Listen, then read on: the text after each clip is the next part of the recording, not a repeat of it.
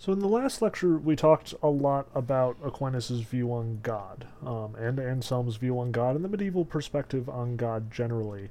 And we were in quite the rush trying to do all of the history and all of the relevant philosophical arguments because there was just so much to cover. By contrast, this lecture is going to be a lot more relaxed, a lot more sort of abstract and general, because rather than sort of deep into the nitty gritty of the authority of Scripture and the questions of classification that Aquinas is dealing with in question 1, as well as sort of the questions regarding God's positive and negative attributes in question 15, I want to sort of get more general, more contextual, because historically, whenever I teach Aquinas, my students struggle with it a lot. And if you struggle with the last lecture and the last couple of readings, then you are in good company. Everyone does. As I stressed at the end of the lecture last time, Aquinas is the most alien to our own way of thinking. And probably the primary reason why he is so alien is because we have sort of swallowed wholesale in our modern perspective this idea that faith and rationality do not mix. And that's one of the things that Aquinas is actually addressing here in the text. He is willing to talk about the mixing of faith and rationality here. In fact, he talks about it fairly explicitly. He makes a fairly concrete explanation of how it is that faith and rationality mix. But the first thing that I definitely want to do is sort of explain how this works, not just from Aquinas' perspective, but from the perspective of, all of medieval philosophy, which was grappling with this question, as well as the perspective of contemporary Christianity. Because not all Christians believe in God because they just do, because faith alone.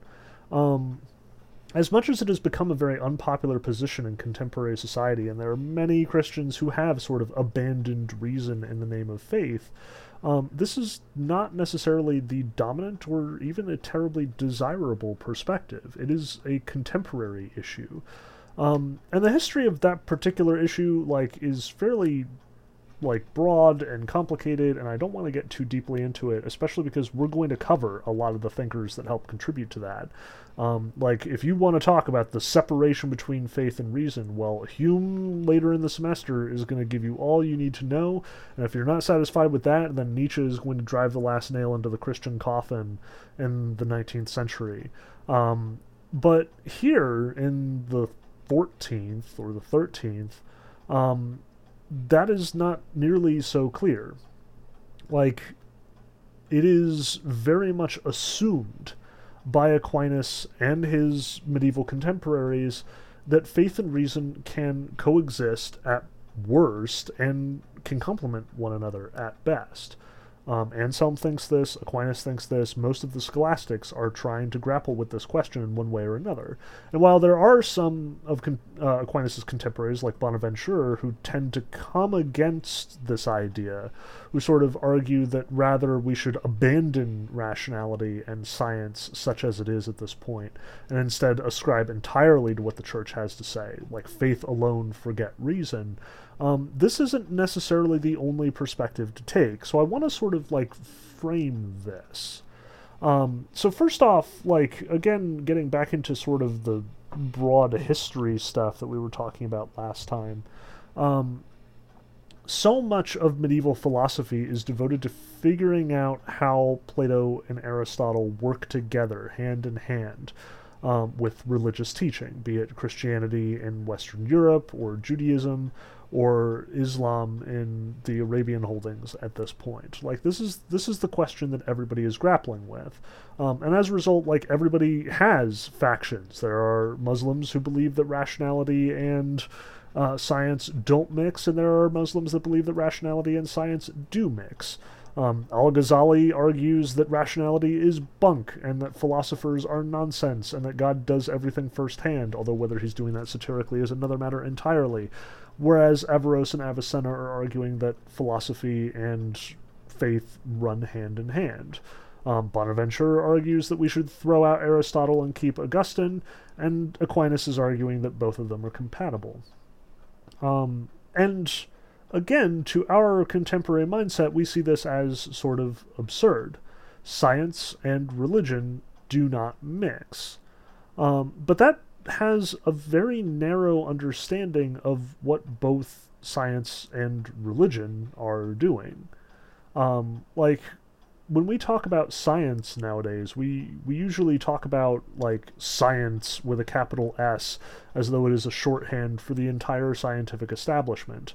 That basically all biologists and all chemists and all physicists and all anthropologists and all psychologists and all sociologists and so on and so forth, they are all on the same page. They get data, they publish papers, and when they publish papers, the news reports it to us as scientists say X, and then we know that X is an incontrovertible fact of the universe. Except that nowadays we don't even believe that, because there's a determined minority of people in this country who are arguing that science is nonsense, and that scientists have their own interests, and that they have a liberal bias, and that they're informed by academic values, and that there are cover-ups and conspiracies, and scientists are working against us in a myriad of ways. And again, this whole thing has become so incredibly complicated that I want to sort of stress that, first of all, it isn't that complicated. It doesn't need to be that complicated. And what's more, like, I want to sort of talk about the strict limits, as it's understood, both here in the medieval period and in our own time, of where science and religion actually do in fact stand, what they actually talk about. And the first thing I want to absolutely emphasize here is that, at least here in the medieval period, the lines are not clearly drawn. They're not very clearly demarcated. What belongs to faith and what belongs to science are the same thing in many cases.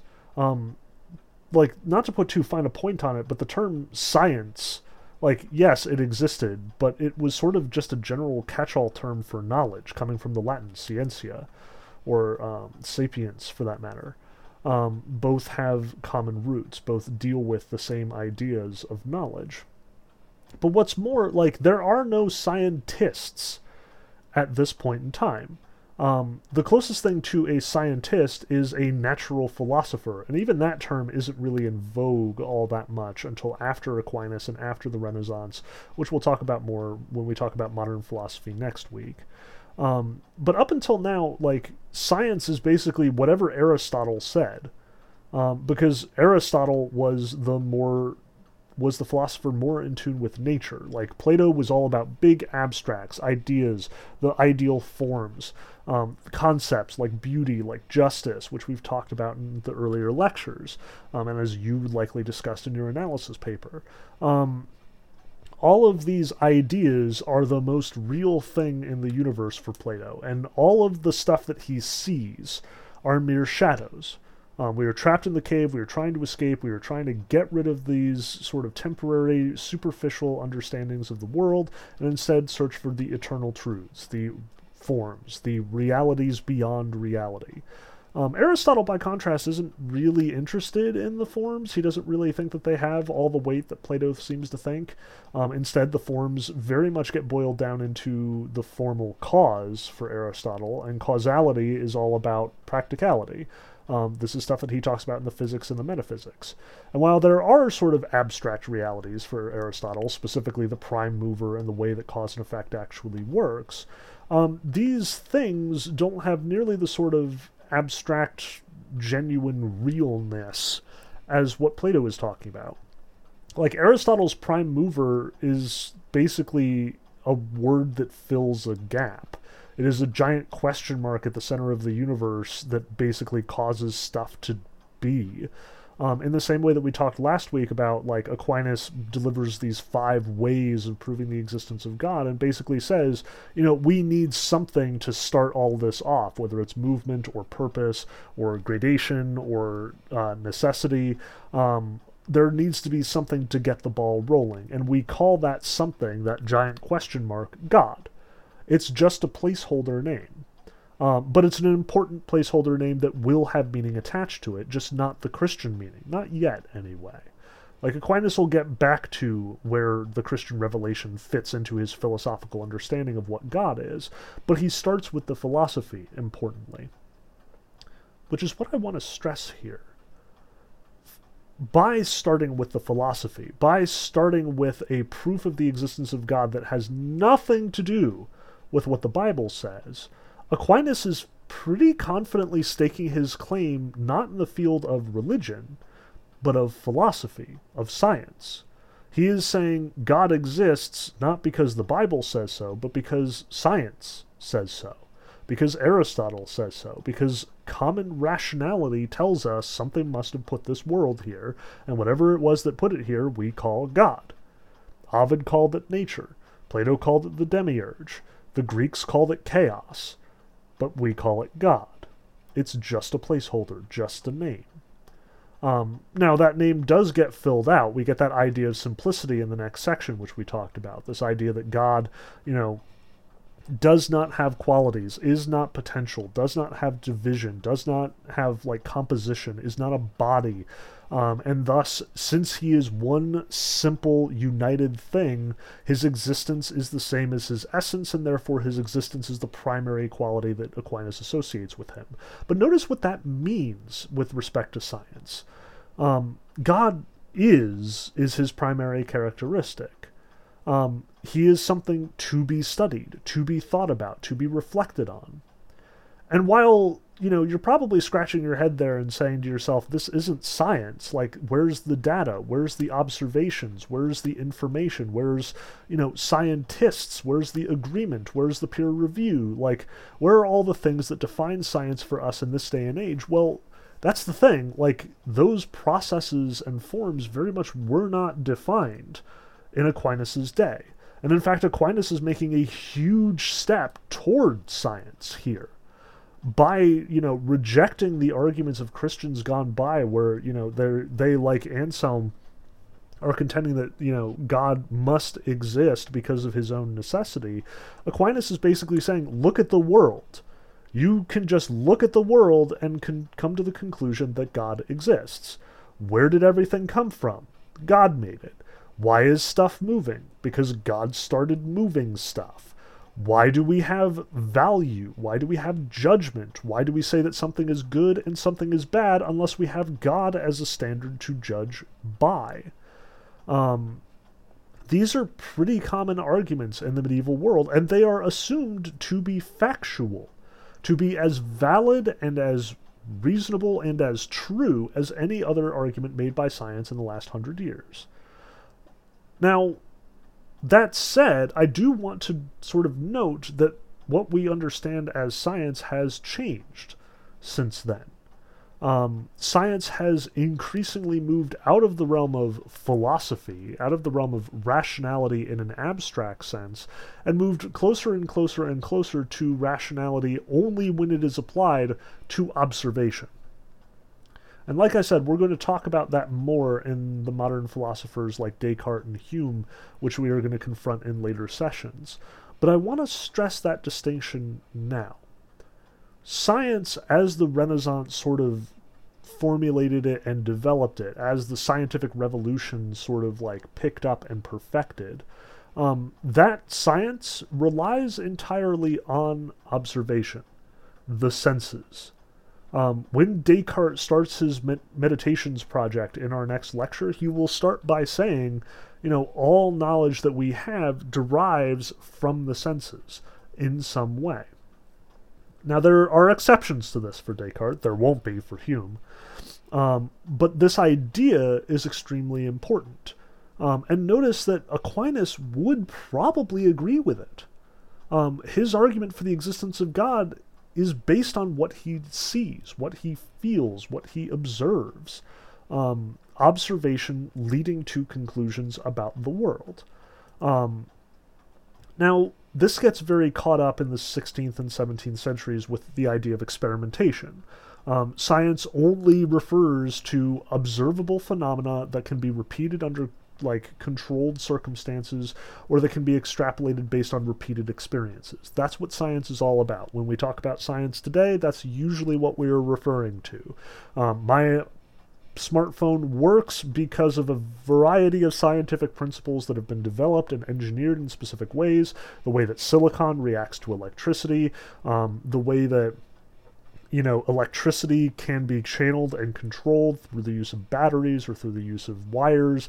Like, all of this stuff is the product of experimentation. Like, centuries of experimentation have led us to the point where I can, access the internet on my smartphone. But in Aquinas' day, like, this was cutting-edge science that he's doing here. Saying that God exists because of, or I can come to the conclusion that God exists because of the experience that I have, this was new and exciting and cutting edge. Now, it doesn't yield technology, but it does yield truth, at least as far as Aquinas is concerned. So I want to sort of push back against the idea that God as an unobservable phenomenon is something out of the realm of science. Like, for Aquinas, God is observable. We can extrapolate God's existence because of, as he specifies in question 2, because of God's effects, because of what we see. Like, by the logic that Aquinas is using here, this idea that we can extrapolate an unseen cause due to the effects of that cause, if we are going to reject this argumentation, say that's not how logic works, that's not how science works, then you have to reject the Big Bang as well. Again, the only reason that scientists believe that the Big Bang occurred is because of the effects. We are extrapolating a cause from the effects of that cause. Galaxies are moving at high speeds, separating from one another, therefore we postulate they must have been thrust from a central position at some incredibly ancient time in the distant past. Any time that science is going to extrapolate about the past and not the future, they're going to be making the same sort of logical jump that Aquinas is making here when he posits God. That's what I want to stress. There's not that much of a distance rationally between Aquinas' argument for the existence of God and our scientific argument for the possibility of the Big Bang. Where it differs, and I do want to sort of stress this, where science does differ from what Aquinas is doing here is that science always searches for a way to test it, for a way to experiment on it, for a way to prove that that is not only possible, but what can, be done, what can be controlled. And in that sense, science is searching for a way to basically recreate the Big Bang. Like, that's a lot of the sort of, physical experimentation, a lot of the sort of look at the way that, the super collider and the way that atoms function and have, creating new elements. That's a lot of what's going on there. There's sort of a reach, we hope to accomplish at the very end, a sort of understanding of the way that matter was before the Big Bang happened, and the only way we can do that is by sort of recreating the Big Bang in its original state. And if they can do that, then yes, I will note, there is a marked division between science's understanding of the Big Bang and what Aquinas is doing with God here. But the fact of the matter as it stands, as we are now, is that any time that science extrapolates to something unseen, unobserved, in the past that we cannot duplicate at this point in time, it is the same level of extrapolation as what Aquinas is doing here. Science and religion, in Aquinas' sense, are not that far apart. What's more, science and religion can't be that far apart. The reason why we see that there is some conflict between science and religion is because they're essentially talking about the same things and coming to different conclusions. That's why there's a problem. That's why we're sort of stuck in this either-or situation. Science tells us that the universe was formed from a Big Bang, that humans were the result of evolutionary processes. Christianity, especially in its most conservative and fundamentalist forms, tend to assert that the universe was created in 7 days by a benevolent creator, and that humans were created from whole cloth as the sort of crowning achievement of that creation. See Genesis 1 for details. When they disagree like this, you can't believe that both are true. Like, there are ways to sort of make them compatible in certain ways. Like, many Christians do believe that evolution was a key component of the way that, like, creation happened, either because they reject Genesis 1, or because they recognize that it is allegorical, or because they see that there are spaces for interpretation within the matrix of what Genesis 1 is doing. That is absolutely a valid position. Many people hold it. Just because you hear about, like, people arguing that, you know, evolution shouldn't be taught in schools does not mean that all Christians hold that that is the case. Likewise, the difference between a Big Bang, like a spontaneous explosion that spat matter out into the universe, and a divine God who spat matter out into the universe really isn't all that different, as I've stressed here and as I stressed last week. Replacing every instance of the word God with the Big Bang in Aquinas' question 2 doesn't really change what Aquinas is arguing all that much. It's only later, when we start giving the Big Bang sentience, like a will, that things start to move and change and, you know, become altered. But what I want to stress from our perspective, like from where we're sitting now, is that basically science cannot rule out the possibility of God. It is not within its power to do so. Since science is restricted to observation, the best that science can do is say that we have no evidence of God, and therefore conclude that God most likely does not exist. The best science can do is to contradict the findings of the Bible or other specific religions. That they can point to the Bible and say there was no flood, or there was no Garden of Eden, or there was no, you know, name particular event. The world was not created 4,000 years ago. The Tigris and Euphrates did not look the way that they do now. All of these arguments would contradict the biblical truth, but Christians will constantly come back and say, you have not proven that God does not exist. Maybe you have proven at best that our text is not necessarily 100% reliable, and trust me, most Christians won't even, like, admit to that. Most Christians will find an interpretation or an explanation for why the data seems to conflict with the writing. But even in that best case scenario where science, you know, conclusively demonstrates that the Bible is untrue, or that some religious truth is wrong, an attack on theism is a different thing entirely. Science cannot investigate motive as a part of how the universe works. Like, the difference between that rock fell off that cliff because of gravity, and that rock fell off that cliff because God moved it, is indistinguishable. As I stressed last week, the best that Stephen Hawking can say is there is no need to believe in God. You can even go so far as to say there is no room for God because science has, like, understood everything there is to understand.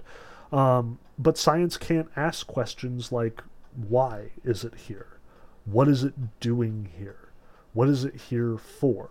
Science assumes that those questions don't have any meaning, don't have any relevance. Which brings us to one of the most important components of this particular text, the language. See, what Aquinas is doing here in question 1, and with his later discussion of names in question 13, is we need to talk about how we talk about these things. And this is a consistent peccadillo of a lot of philosophers. There is sort of this own branch of epistemology as part of the branch of, you know, philosophy in general, where we need to talk about how language works in order to properly understand how our arguments work. And Aquinas is doing this all the time. Like I mentioned last time in the last lecture in question 2, when he's talking about the difference between self-evident to us and self-evident like in itself. God is self-evident because of his he must necessarily exist, but we don't necessarily know that, and it is therefore not self-evident to us. That's a distinction in the language. Aquinas is specifically finding that, like, our term is equivocal. It means two different things at two different times. We are speaking irresponsibly, in a manner of speaking. And that's what Aquinas is frequently stressing in question 1 and in question 13. He's trying to get at how language works, how it talks about these things, how it talks about God. Because we do use our terms and our language and our words pretty irresponsibly a lot of the time. And in fact, a lot of the philosophical problems that people have been butting heads with, many philosophers will contend that these philosophical problems are purely the product of irresponsible language usage. As we sort of poked at when we were talking about Plato, when we were saying, like, why do we need to have universal definitions for things like beauty or justice or piety? That's a question that we frequently field. At this point in our class, we have already talked about it, at least in the session that I'm actually meeting with on a regular basis. It's something that comes up. And the questions that people pose to Plato are, how do you know that they aren't just words? That they're not just names? An idea that is frequently called nominalism in the medieval circles. What if these words are just names and there is no substance behind what they name? What we call beauty may have no reality to it, may have no substance. Maybe there isn't a capital B beauty someplace that all beautiful things take their cues from. Maybe it's just a word that we use to describe a certain affection that we feel, or a certain sensation, or a certain quality that we observe over and over and over again. Maybe we abstract the concept of beauty from beautiful things, rather than understand all beautiful things as coming from some common source beauty. And this is, again, a fairly popular contemporary idea. We tend to think that there is no underlying definition for a lot of our ideas. What is beautiful to one person may be completely different to somebody else. I may think that Guardians of the Galaxy is a great movie, you may think that it's garbage, and it may completely be relative to what our understanding of a good movie actually is, which means we all define good differently, which means we all define beauty differently, which means we all define justice differently, which means that there is no underlying definition, there are only different subjective definitions being put together. And that's an extreme to which I do not want to go. The idea that there is no underlying, reality unifying us, that our language is just made up of individual languages being, crashed together in public conversation, that's an idea I definitely want to push against, and I do not want to recommend to you for reasons that we will talk about later, again, as we get more towards contemporary discussion. From the medievals' perspective, the main difference was between nominalism on the one hand, names are just names, and realism on the other. Names name realities, things that in fact exist. And there are people on both sides. That's why it's a discussion. Medievals disagree about how these things work as well as we do. And Aquinas is doing a pretty good job here of sort of conflating the two ideas. He is avoiding either a hard nominalist position where names are just names, but he is also avoiding a hard realist position where the names are just words attached to realities underlying them. For Aquinas, both are happening simultaneously. There are realities at stake, and our names do insufficiently refer to them, but when we use the names, we're really missing those realities in a grand sense. So let's talk about that. Let's look at exactly what Aquinas is doing in question 1 and in question 13. So notice the first article, whether besides the philosophical sciences any further doctrine is required. This is Aquinas facing this issue head on, this issue of where do science and philosophy and religion sort of bump into each other? Do we need both? He's basically saying, like, can we have science and not religion? Can we just do away with revelation and rely entirely on our own scientific knowledge, our own scientific awareness? Can we take Plato and Aristotle and excise the Bible and have a decent understanding of the universe? And his argument is, no. Like, we can't do that. It was necessary for man's salvation that there should be a knowledge revealed by God besides the philosophical sciences investigated by human reason. First, because man is directed to God as to an end that surpasses the grasp of his reason. The eye hath not seen, O God, besides thee, what things thou hast prepared for them that wait for thee. But the end must first be known by men who are to direct their thoughts and actions to the end. Remember back in Plato, when we talked about, like, all of Plato's argumentation comes up to this one question that he needs Euthyphro to answer. What is the purpose of man's existence? And both Plato and Euthyphro have to throw up their hands and admit they don't know what the gods want. Why are we here? Don't know. Now Aquinas stresses, given philosophy, we can't answer that question. Like, given the philosophical sciences, given our inquiry, given reason alone, and given science and observation alone, we cannot come to a conclusion about ends, about purposes. Because science, again, can't observe purpose, and therefore cannot prescribe purpose, and rationality, without something to reason from, will ultimately yield nothing. Like, Plato can't get to it, and we can't get to it. We cannot get there using our brains as rational instruments. We cannot get there using our senses as ways of understanding the world. If there is a purpose to life, it is unreachable by either of these methods, and therefore we need revelation. It was necessary for man's salvation that there should be knowledge revealed by God, besides the philosophical sciences investigated by human reason. As he stresses further on down the paragraph, on page 459, the second column, the truth about God, such as reason can know it, would only be known by a few, and that after a long time, and with the admixture of many errors, whereas man's whole salvation, which is in God, depends upon the knowledge of this truth. Therefore, in order that the salvation of men might be brought about more fitly and more surely, it was necessary that they be taught divine truths by divine revelation. It was therefore necessary that besides the philosophical sciences investigated by reason, there should be a sacred science by way of revelation. Now, this admittedly assumes that revelation is true and exists. Like, Aquinas is basically saying here, like, we cannot get to salvation through reason alone. Like, we can see that a God exists. Just look at question 2, prime mover. Something needed to move and create the universe. We call it God. But we cannot get to why does God want us to behave in certain ways, and what ways are those, through philosophy and science alone. All we can conclude is God exists, God has certain qualities, he is simple, he is good, he is wise, etc., etc. We can come to those conclusions, but we can't know what our role in this process is until we factor the Bible in as well. We know that there's a God, we don't know that God saves. And we don't know how God saves without the Bible, in short.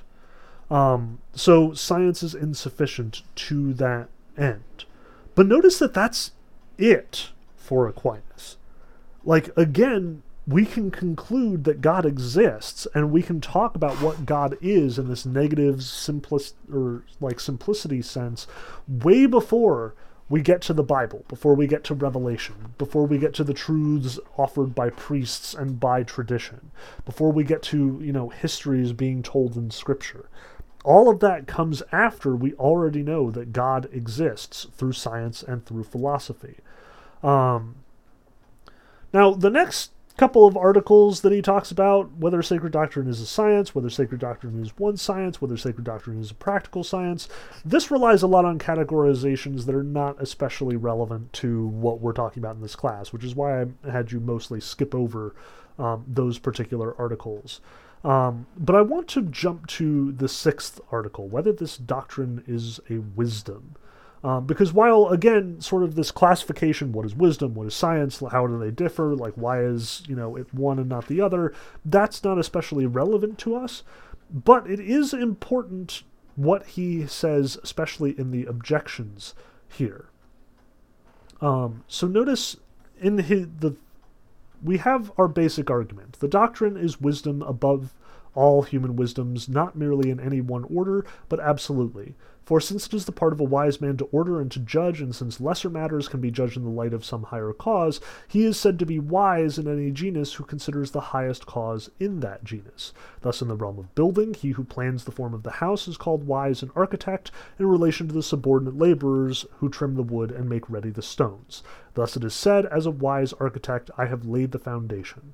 Again, in order of all human life, the prudent man is called wise, inasmuch as he directs his acts to a fitting end. Thus it is said, wisdom is prudence to a man. Therefore, he who considers absolutely the highest cause of the whole universe, namely God, is most of all called wise. Sacred doctrine is a wisdom because it deals with the highest level of knowledge. The knowledge about original causes, the knowledge about the governance of the universe, the knowledge of the purpose to which all things are attributed. Since the architect is more likely called wise than the builders who implement his design, so would you say that someone who studies God is more wise than somebody who studies the stuff that God has made? By this reasoning, and you can see this consistently throughout this first section, Aquinas is basically arguing that sacred doctrine, like theology, the study of God and the study of, the revealed truths of the Bible, this is the highest level of science and wisdom. It is a science and wisdom that is superior to all the other sciences, specifically because it is dealing with the fundamental principles that even enables those sciences to exist. Like, why bother to study, chemistry, how chemicals mix, and how you can use solutions to, create different compounds? Why would you do that when you could instead devote your attention and your study to why we even bother to make chemical compounds in the first place? Why study health when you don't understand what the purpose of life is? Why study physics when you don't understand what the purpose of the universe is? Why study astronomy if you don't understand where stars and planets come from and what they are intended to do? In short, Aquinas is saying, since there is no differentiation at this point between, the sciences as they are devoted to observation alone and the science of studying purpose and meaning in the universe, Aquinas is saying that the study of purpose and meaning is way superior to the study of just observable phenomena. Again, we have to take what scientists tell us and put it into a context. Science tells us that DDT is killing off penguins. We have to decide what to do about it. Science tells us that vaccines cause us to become less vulnerable to illnesses, but may have dangerous side effects. We have to conclude whether it is worth the risk or not. NPS, many of those side effects are overblown and are the result of science making mistakes, just so you know. Call that a public service announcement. Here, what Aquinas is basically saying is, if we study the world but do not bother to study God, we could die heathens. There's no point in just fiddling about with scientific phenomena, with observable stuff, if we don't understand why we are doing it, what the benefit is. A scientist who makes, an astonishing scientific revelation that also destroys or threatens all of humanity is doing science badly, in short. Hence why you have guys like Oppenheimer regretting their interactions with the Manhattan Project, wishing they hadn't split the atom because of the sheer destructive potential that meant. They went into science to learn things, but science without purpose is destructive and chaotic and uncontrollable. Now, we get another sort of question about, like, where God falls as far as this science is concerned, whether God is the subject matter of this science, another classification question. And in this case, again, God is the subject matter of the science. The relationship between a science and its subject matter is the same as between a habit and its, or a power and its object. God is the object of sacred doctrine. It is what everyone is trying to understand and, like, explain. Therefore, it is absolutely the object of this study. So therefore, God and studying God is the highest goal of the highest science. Like, the entire purpose of human wisdom, as far as Aquinas is concerned, is to understand who God is and how he works and how we're supposed to relate to him. But notice that is the case with science in mind. Like, science and faith for Aquinas are directed at the exact same goal, God. Science is attributed to understanding God through his effects. Faith and revelation is the science of understanding God through what God has told us. They are not incompatible. The universe as God made it is the universe that science observes and tries to understand. There's no contradiction here. But also notice that Aquinas, when he is sort of like pressed, will basically put the superiority on revelation rather than reason and observation. So note in Article 8, where it's whether sacred doctrine is argumentative. I answer that as the other sciences do not argue in proof of their principles, but argue from their principles to demonstrate other truths in these sciences, so this doctrine does not argue in proof of its principles, which are the articles of faith, but from them it goes on to prove something else, as the apostle argues from the resurrection of Christ in proof of the general resurrection. In short, Aquinas isn't going to argue that the resurrection happened. He is going to argue that, given the resurrection, we can make these conclusions about how we are supposed to behave, how God behaves, and so on and so forth. Science, because it deals only with proving other things about science, is ultimately inferior in this sense. Now, that said, if it is to be borne in mind in regard to the philosophical sciences that the inferior sciences neither prove their principles nor dispute with those who deny them, but leave this to a higher science, whereas the highest of them, namely metaphysics, can dispute with one who denies its principles if only the opponent will make some concession. Now, as much as, again, we're sort of skeptical of Aquinas in our modern age because he is dealing with these things that science, as we understand it, does not deal with, notice his observation here about the way that science works. In the inferior sciences, which he means the sciences of observation, sciences like physics, sciences like chemistry and biology, sciences in the sense of like psychology and sociology, if you disagree with the principles in that science, then you have to have reference to a higher science to prove it. So, for example, like if I say that I disagree with the psychological assumption that like we are all operating according to the id, the ego, and the superego, ego in the Freudian sense. If I'm going to argue against Freudian science, then what psychologists are likely to do is point me to something higher, something like neuroscience, brain chemistry. How does the brain actually function? Maybe the id, the ego, and the superego are just metaphors for how the brain itself actually works.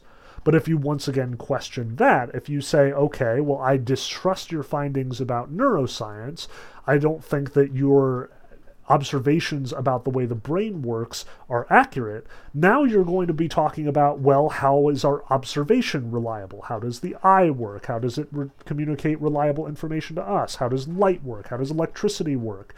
In short, we're going to be at physics. Now, if you question physics, how do we know how the physical laws work? Why do we take them for granted? What observations do we have about that? If you are not willing to accept those fundamental principles, that like observation is reliable, that our senses communicate reliable information to us, you end up in philosophy. As Aquinas observes here, At the end of the day, you will always have reference to a higher science until you get to the point that you need to make a concession in order to even be able to talk about what it is that you're talking about. So for Aquinas, the higher science to physics is metaphysics, which, in our sort of parlance, we would say that if you were disagreeing with physical truths, then you have to talk to a philosopher, you have to talk to a metaphysician, which of course means that we are now in the territory where, I am, as a philosopher, I'm saying that philosophy is the highest science, the one that even scientists must refer to. And many scientists would disagree with that, and I would disagree back, and we would go back and forth until one of us makes a concession, until one of us observes that the other one is right, or allows for the possibility that the other person is right for the sake of the argument. In one sense or another, when you hit a brick wall, you're going to do one of two things. Either jump to a higher science, or someone has to make a concession. If you were not willing to make that concession, and if you're not willing to jump to a higher science, or you disagree about what that higher science is, well, I don't think philosophy should be higher than physics, or rather, I don't think that the Bible should be higher than philosophy, now you've reached an impasse. Now it is impossible to convince somebody of your position. So notice, hence, if he concedes nothing, it can have no dispute with him, though it can answer his arguments. Once you've hit that point, you're done. There's no conversation to be had. Either a concession must be made, some common ground must be found from which to argue, or there is literally no argument to be had. Science cannot convince someone who is convinced that science is bad. Science cannot convince someone who says that scientists are untrustworthy as a matter of course. Science, and for that matter philosophy, and for that matter religion, cannot convince anyone who refuses to concede any ground. That's just the way that logic works, on a very basic level. But notice that since for Aquinas, sacred scripture is the highest of all these sciences, the highest of these doctrines, he goes on to argue, hence sacred scripture, since it has no science above itself, disputes argumentatively with one who denies its principles only if the opponent admits some, at least, of the truths obtained through divine revelation. There is no argument to be had with someone who out and out rejects the truth of the Bible, as far as Aquinas is concerned. There just isn't. You can't have that conversation. That's bedrock as far as logic goes. If the person who you were talking to refuses to acknowledge the truth of the Bible in any capacity, if they're unwilling to acknowledge the truth of God's existence in any capacity, you're done. There's no talk to be had. There's no argument. There's no dispute. Only through concession can a common ground be found that you build from. Notice that that's the way that logic works here, and that's a profound observation. Something that many philosophers have grappled with at this point, will continue to grapple with later, and will forget about when they are making arguments later on. And as anyone who has had any argument with anybody on Facebook knows, if you can't find common ground, you're just going to be talking in circles, and you're never going to get anywhere. Logic doesn't convince people unless there is at least some small part that is already convinced. And if that's the case, then it's just a matter of finding inconsistencies, not proving something new. Logic doesn't have any other weapons, and arguably science doesn't either. Science can only conclude from shared observations, shared experience. If you take that away, or if you reject that experience, if you deny it, or say that there is some other motivation behind it, then science no longer has a conversation with you. They can't agree. Where science and religion disagree in our contemporary world is where they refuse to concede. Where religion says everything that science says is wrong, and where science says everything that religion says is wrong. Then there will be no disagreement, and there will be no converts. Instead, they need to start from where there is agreement. The stuff that they observe about the world that the Bible says is true as well. then maybe a concession can be made, an argument can be claimed.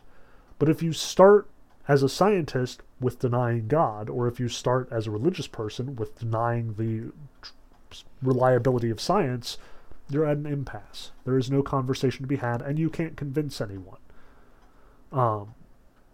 Now, there's more to this conversation that we will talk about later when we get into exactly how this works in the modern and postmodern philosophy. So hold on to that. But for the moment, that's as far as we can go. This is an observation about the nature of logic, rationality, and observation itself. Reason, revelation, and observation all have this in common. But if you don't accept common ground, there's nowhere to go. If you do not have some higher science to appeal to or some common experience to appeal to, you're never going to convince anyone of anything. Now, notice the last claim that Aquinas makes here about sacred doctrine. He argues, thus we can argue with heretics from texts in Holy Scripture, and against those who deny one article of faith we can argue from another. If our opponent believes nothing of divine revelation, there is no longer any means of providing the articles of faith by argument, but only of answering his objections, if he has any, against faith. Since faith rests upon infallible truth, and since the contrary of a truth can never be demonstrated, it is clear that the proofs brought against faith are not demonstrations, but arguments that can be answered. What Aquinas concludes here, what his ultimate argument is, as long as, whether sacred doctrine is argumentative, and, how exactly you do argumentation with sacred doctrine. What Aquinas believes 100% is that since science and revelation agree on the nature of the universe and on the basic truths of the world, they should be, persuadable. There is no disagreement between science and revelation, because revelation is talking about the same reality that science is talking about. But importantly, notice that he stresses faith rests upon infallible truth. And since the contrary of a truth can never be demonstrated, it is clear that the proofs brought against faith are not demonstrations, but arguments that can be answered. Anyone who disagrees with revelation from Aquinas' perspective is arguing against an infallible truth. They're arguing against what is the case. And if that is in fact what is the case, then any objections they have can be answered. That's all that they can present, arguments. They can dispute. They can object, but those objections can be responded to. In the same way that you'll notice that, all of the objections that Aquinas raises, he replies to. But notice also what he says in his second reply, or the reply to objection 2. It is especially proper to this doctrine to argue from authority, inasmuch as its principles are obtained by revelation, and hence we must believe the authority of those to whom the revelation has been made. Notice the second objection is one that we are likely to raise. If it is argumentative, if sacred doctrine is argumentative, the argument is either from authority or from reason, but if it is from authority, it seems unbefitting its dignity, for the proof from authority is the weakest form of proof according to Boetius. Notice Aquinas is making a claim Aquinas is entertaining a claim that we all claim. Why should I trust the Bible, you ask? What is its authority? Why should I trust it? Arguments from authority are bad arguments. I would rather have an argument from rationality or from observation or using any form at all except authority. Why should I trust people? People lie. They make up shit. There's no reason to think that somebody is telling me the truth in any given situation, especially if it benefits them. But notice how he responds here. It is especially proper to this doctrine to argue from authority, inasmuch as its principles are obtained by revelation, hence we must believe the authority of those to whom the revelation has been made. Nor does this take away the dignity of this doctrine, for although the argument from authority based on human reason is the weakest, yet the argument from authority based on divine revelation is the strongest. Notice that Aquinas assumes here that the Bible is divinely inspired, that it is divine revelation. He does not have any claim or any qualm against the people who wrote the Bible. He does not think they mistranslated or mistransmitted the information. He did not think that Paul lied or that Paul is giving us bad truth. Like, he is assuming for sure that they communicated the will of God via revelation correctly. And admittedly, if you do not take this as true, now we're at that same impasse we talked about before. But importantly, if it is true, if, as Aquinas says, these authorities are reliable and are presenting divine revelation, then no human agency is more reliable than this. Revelation is talking about infallible truth, absolute truth. Scientists make mistakes. Philosophers make mistakes. Rationality is not always 100% trustworthy, and neither are our senses. But revelation, if there is a God and God told us what is the case, then that is absolutely truthful beyond any argument that can be presented against it. Like, there's just nothing else that can be considered more true. And I want to stress this, because this is a really important component of how Christians consider their own doctrine and their own perspective. They see themselves as possessing the one truth, and that all human sinfulness and all human rationality is subordinate to that one truth. And even if you reject the Bible, even if you reject the sources that Aquinas is referring to here, you have to see the sort of like correctness of this argument. That people lie, they make mistakes, senses aren't necessarily trustworthy, reason isn't necessarily trustworthy, but if there is one objective God who is seeing the entire universe, then anything that that God says must itself be trustworthy, assuming that that God is not out to deceive us in some way. If there is divine revelation has more authority than any other single source of knowledge in the entire human experience. That's Aquinas' argument here. And that's a compelling argument. Again, given the authority of the Bible, given the fact that we do have some kind of revelation. Without it, we're lost, in short. None of our rationality, none of our reasoning will come nearly as close.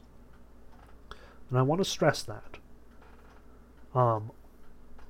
Increasingly, we believe that nothing is true, that nothing is reliable, that nothing is the case. Or at least nothing can be, convincingly proven to be the case. Rationality is toothless in our postmodern age. What I want to stress is that Aquinas is the product of a time that did not believe that at all. They had access to the one capital T truth, divine revelation. They believed that the Bible was capital T true, absolutely true, unquestionably true. And if there is, in fact, that one point in the universe that you can build from an absolute truth to other truths, then that is the most important and the only way that you can get to truth. Without it, you end up with relativism, nihilism, subjectivism, and all of the sort of doubts that we entertain on a regular basis in our modern age. Aquinas didn't have those doubts. And it's hard to argue that he was worse off for having them. Though we will see people argue that. Now, the next section, the 9th article and the 10th article, tie into sort of this other central question that Aquinas has been dealing with throughout this text, and we've seen like echoes of it frequently. And this also ties to what he's talking about in question 13 as well. Specifically, how do we talk about God? Because as we've mentioned, most of what we understand about God is negative. Like I used the example that C.S. Lewis gives us of like how does a clam explain being picked up out of the water by something that doesn't have a shell and that doesn't have like soft underbellies and is not basically a clam. Like how do we understand God when all that we understand about him is how unlike us he actually is? And Aquinas stresses that as much as that is a huge limitation, that is not the only way that we understand God. So we get all of our information through the senses, through our observations, through our interactions with the world, and admittedly that is woefully short of understanding God. Again, his effects are finite, but he is himself infinite, therefore it is very difficult for us to get to the infinite from the finite. Aquinas is aware of this. That's one of his major objections, and is it possible, or whether it can be demonstrated that God exists. Now, what he is stressing in Article 9 and Article 10 of Question 1, as well as in the discussion of names, is how do we get there from here? How do we bridge that gap? How do we go from understanding that there is an infinite source, because there are finite necessary things, to what is that infinite source like? What is the nature of God? Can we say that God is good, or that God is wise, or that God is just, when we really can't get there from here? When the infinite versions of wisdom, justice, and goodness are so very different from the finite things that we call wisdom, justice, and goodness. So first of all, he talks about metaphors. Metaphors are just comparisons. You hopefully have learned about these in your high school classes. Comparisons like similes, which use like or as, or comparisons that do not use like or as, which are generally called metaphors. If I compare, a person to a brick wall, that is a metaphor. I am basically saying that they are strong, immovable, tough, however you want to call it. This is a metaphor. But he notes that in Holy Scripture, metaphors are tricksy. Like, we want to understand God precisely, and therefore it seems that metaphors aren't appropriate. Hence his objections. It seems that Holy Scripture should not use metaphors, for that which is proper to the lowest science seems not to befit this science, which holds the highest place of all. But to proceed by the aid of various similitudes and figures is proper to poetic, the least of all the sciences, therefore it is not fitting that this science should make use of such similitudes. Like, comparisons are poetic, that's nice, they don't help us actually understand things, therefore we should get rid of them. But his answer is, it is befitting Holy Scripture to put forward divine and spiritual truths by means of comparisons with material things, for God provides for everything according to the capacity of its nature. Now it is natural to man to attain to intellectual truths through sensible things, because all our knowledge originates from sense. Like, he's saying it straight out here. We have no knowledge except what we observe, what we sense, what we get through our senses. Therefore, for anything abstract or unknown to be described to us, it has to be described by means of what we see and understand through our senses, because that's all the knowledge we have. Like, there's no way to get knowledge without employing the senses in some way, or employing the information we have already gotten from the senses. The more abstract our concepts become, the more steps there are between our sensation and those concepts, but it doesn't mean that they're not based in sensation. Like, we can talk about something abstract like love, but we only understand love through multiple intermediary steps dating back to basically like comfort and the feeling that we have when hugged or embraced. It's an abstraction on top of an abstraction on top of an abstraction, but that third abstraction is on top of sensed experience. It is a feeling. It is something that we feel or sense or interact with in the world in some way. Hence, we have to do the same thing with God. The only way that we can relate to God is by means of things that we do in fact understand, the things that we do in fact know, i.e. sensed things. So it is not inappropriate to talk about God in material terms, to make those metaphors, because those metaphors are the only way we can get there from here. Like, there is no route to God except through comparison. And those comparisons have to be to material objects, because that's all we understand and all that we know. Now, Hume is going to disagree with this strongly. Hume is going to argue that specifically because we only know material things, we simply cannot get to God. He is just going to take the opposite position. Where Aquinas says we have to use material comparison to get to God because God exists and the only way that we can know him is through material truth, Hume is going to say we can't get to God specifically because our metaphors are going to always be insufficient and very weak. Now, the other thing that Aquinas stresses, though, you'll see in his reply to Objection 2, he says that the ray of divine revelation is not extinguished by the sensible imagery wherewith it is veiled, as Dionysius says, and its truth so far remains that it does not allow the minds of those to whom the revelation has been made to rest in the likenesses, but raises them to the knowledge of intelligible truths, and through those to whom the revelation has been made, others may also receive instruction in these matters.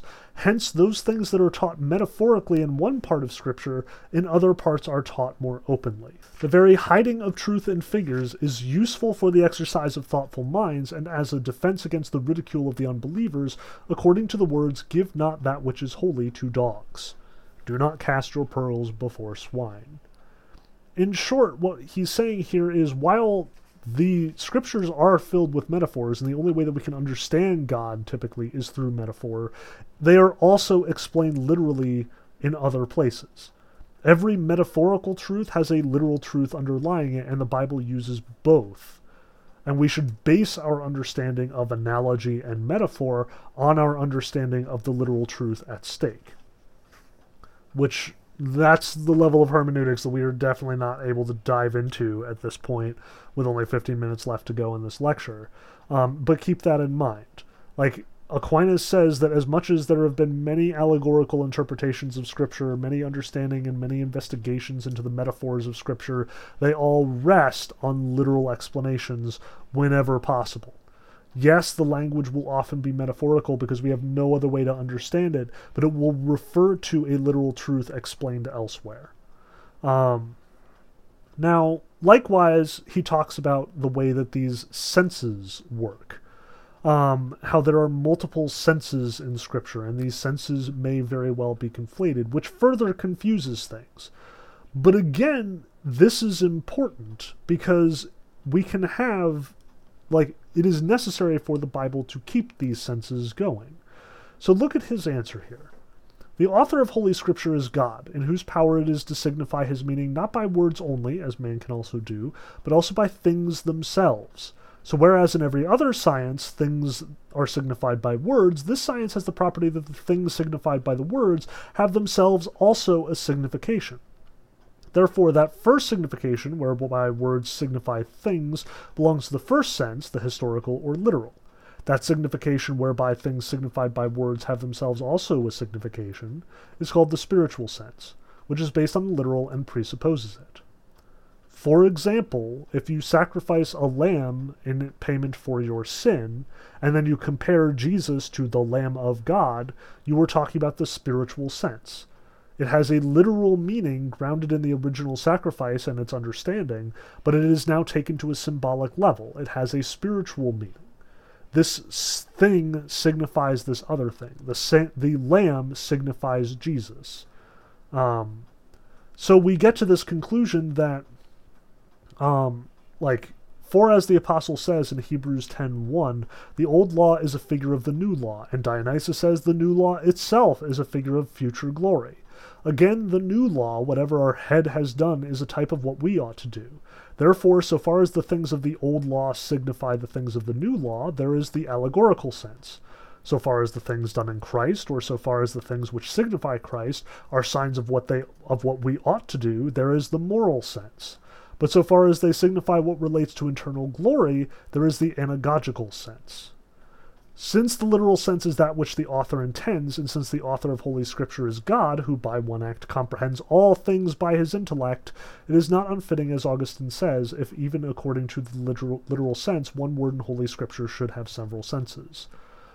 Scripture works differently than scientific argumentation, Aquinas is concluding. One thing, one object, one statement can have multiple senses.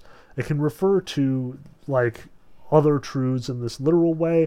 It can refer to other truths in this allegorical way. It can refer to one's moral obligations, and it can refer to this sort of eschatological truth of coming glory. There are many ways that this works.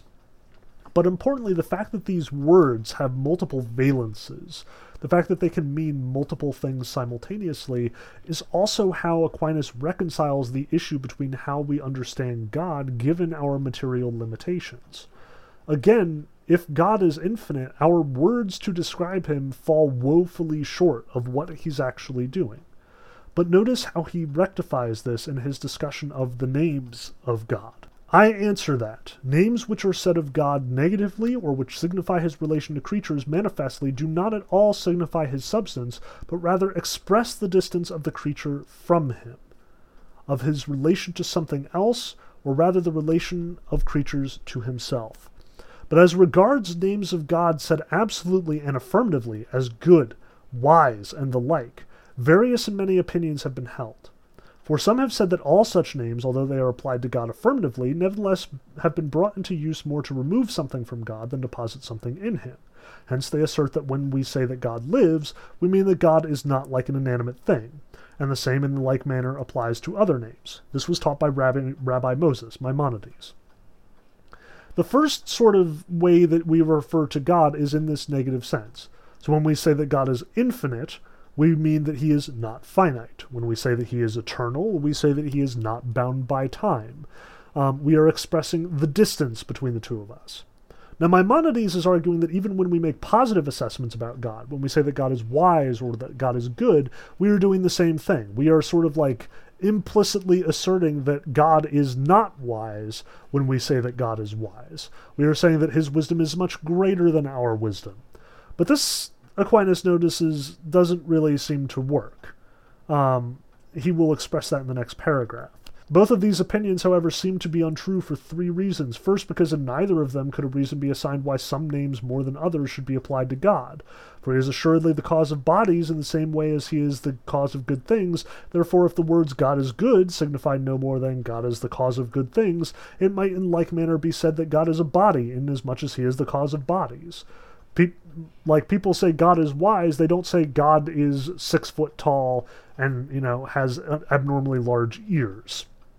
Even though that would be just as true, given the way that Maimonides talks about it, where God, doesn't have these things, and we say that God is wise specifically to posit that God is more than wise, or in this other sense, that the names applied to God signify his relationship towards creatures. God made the world, and therefore we could theoretically say that God is the world.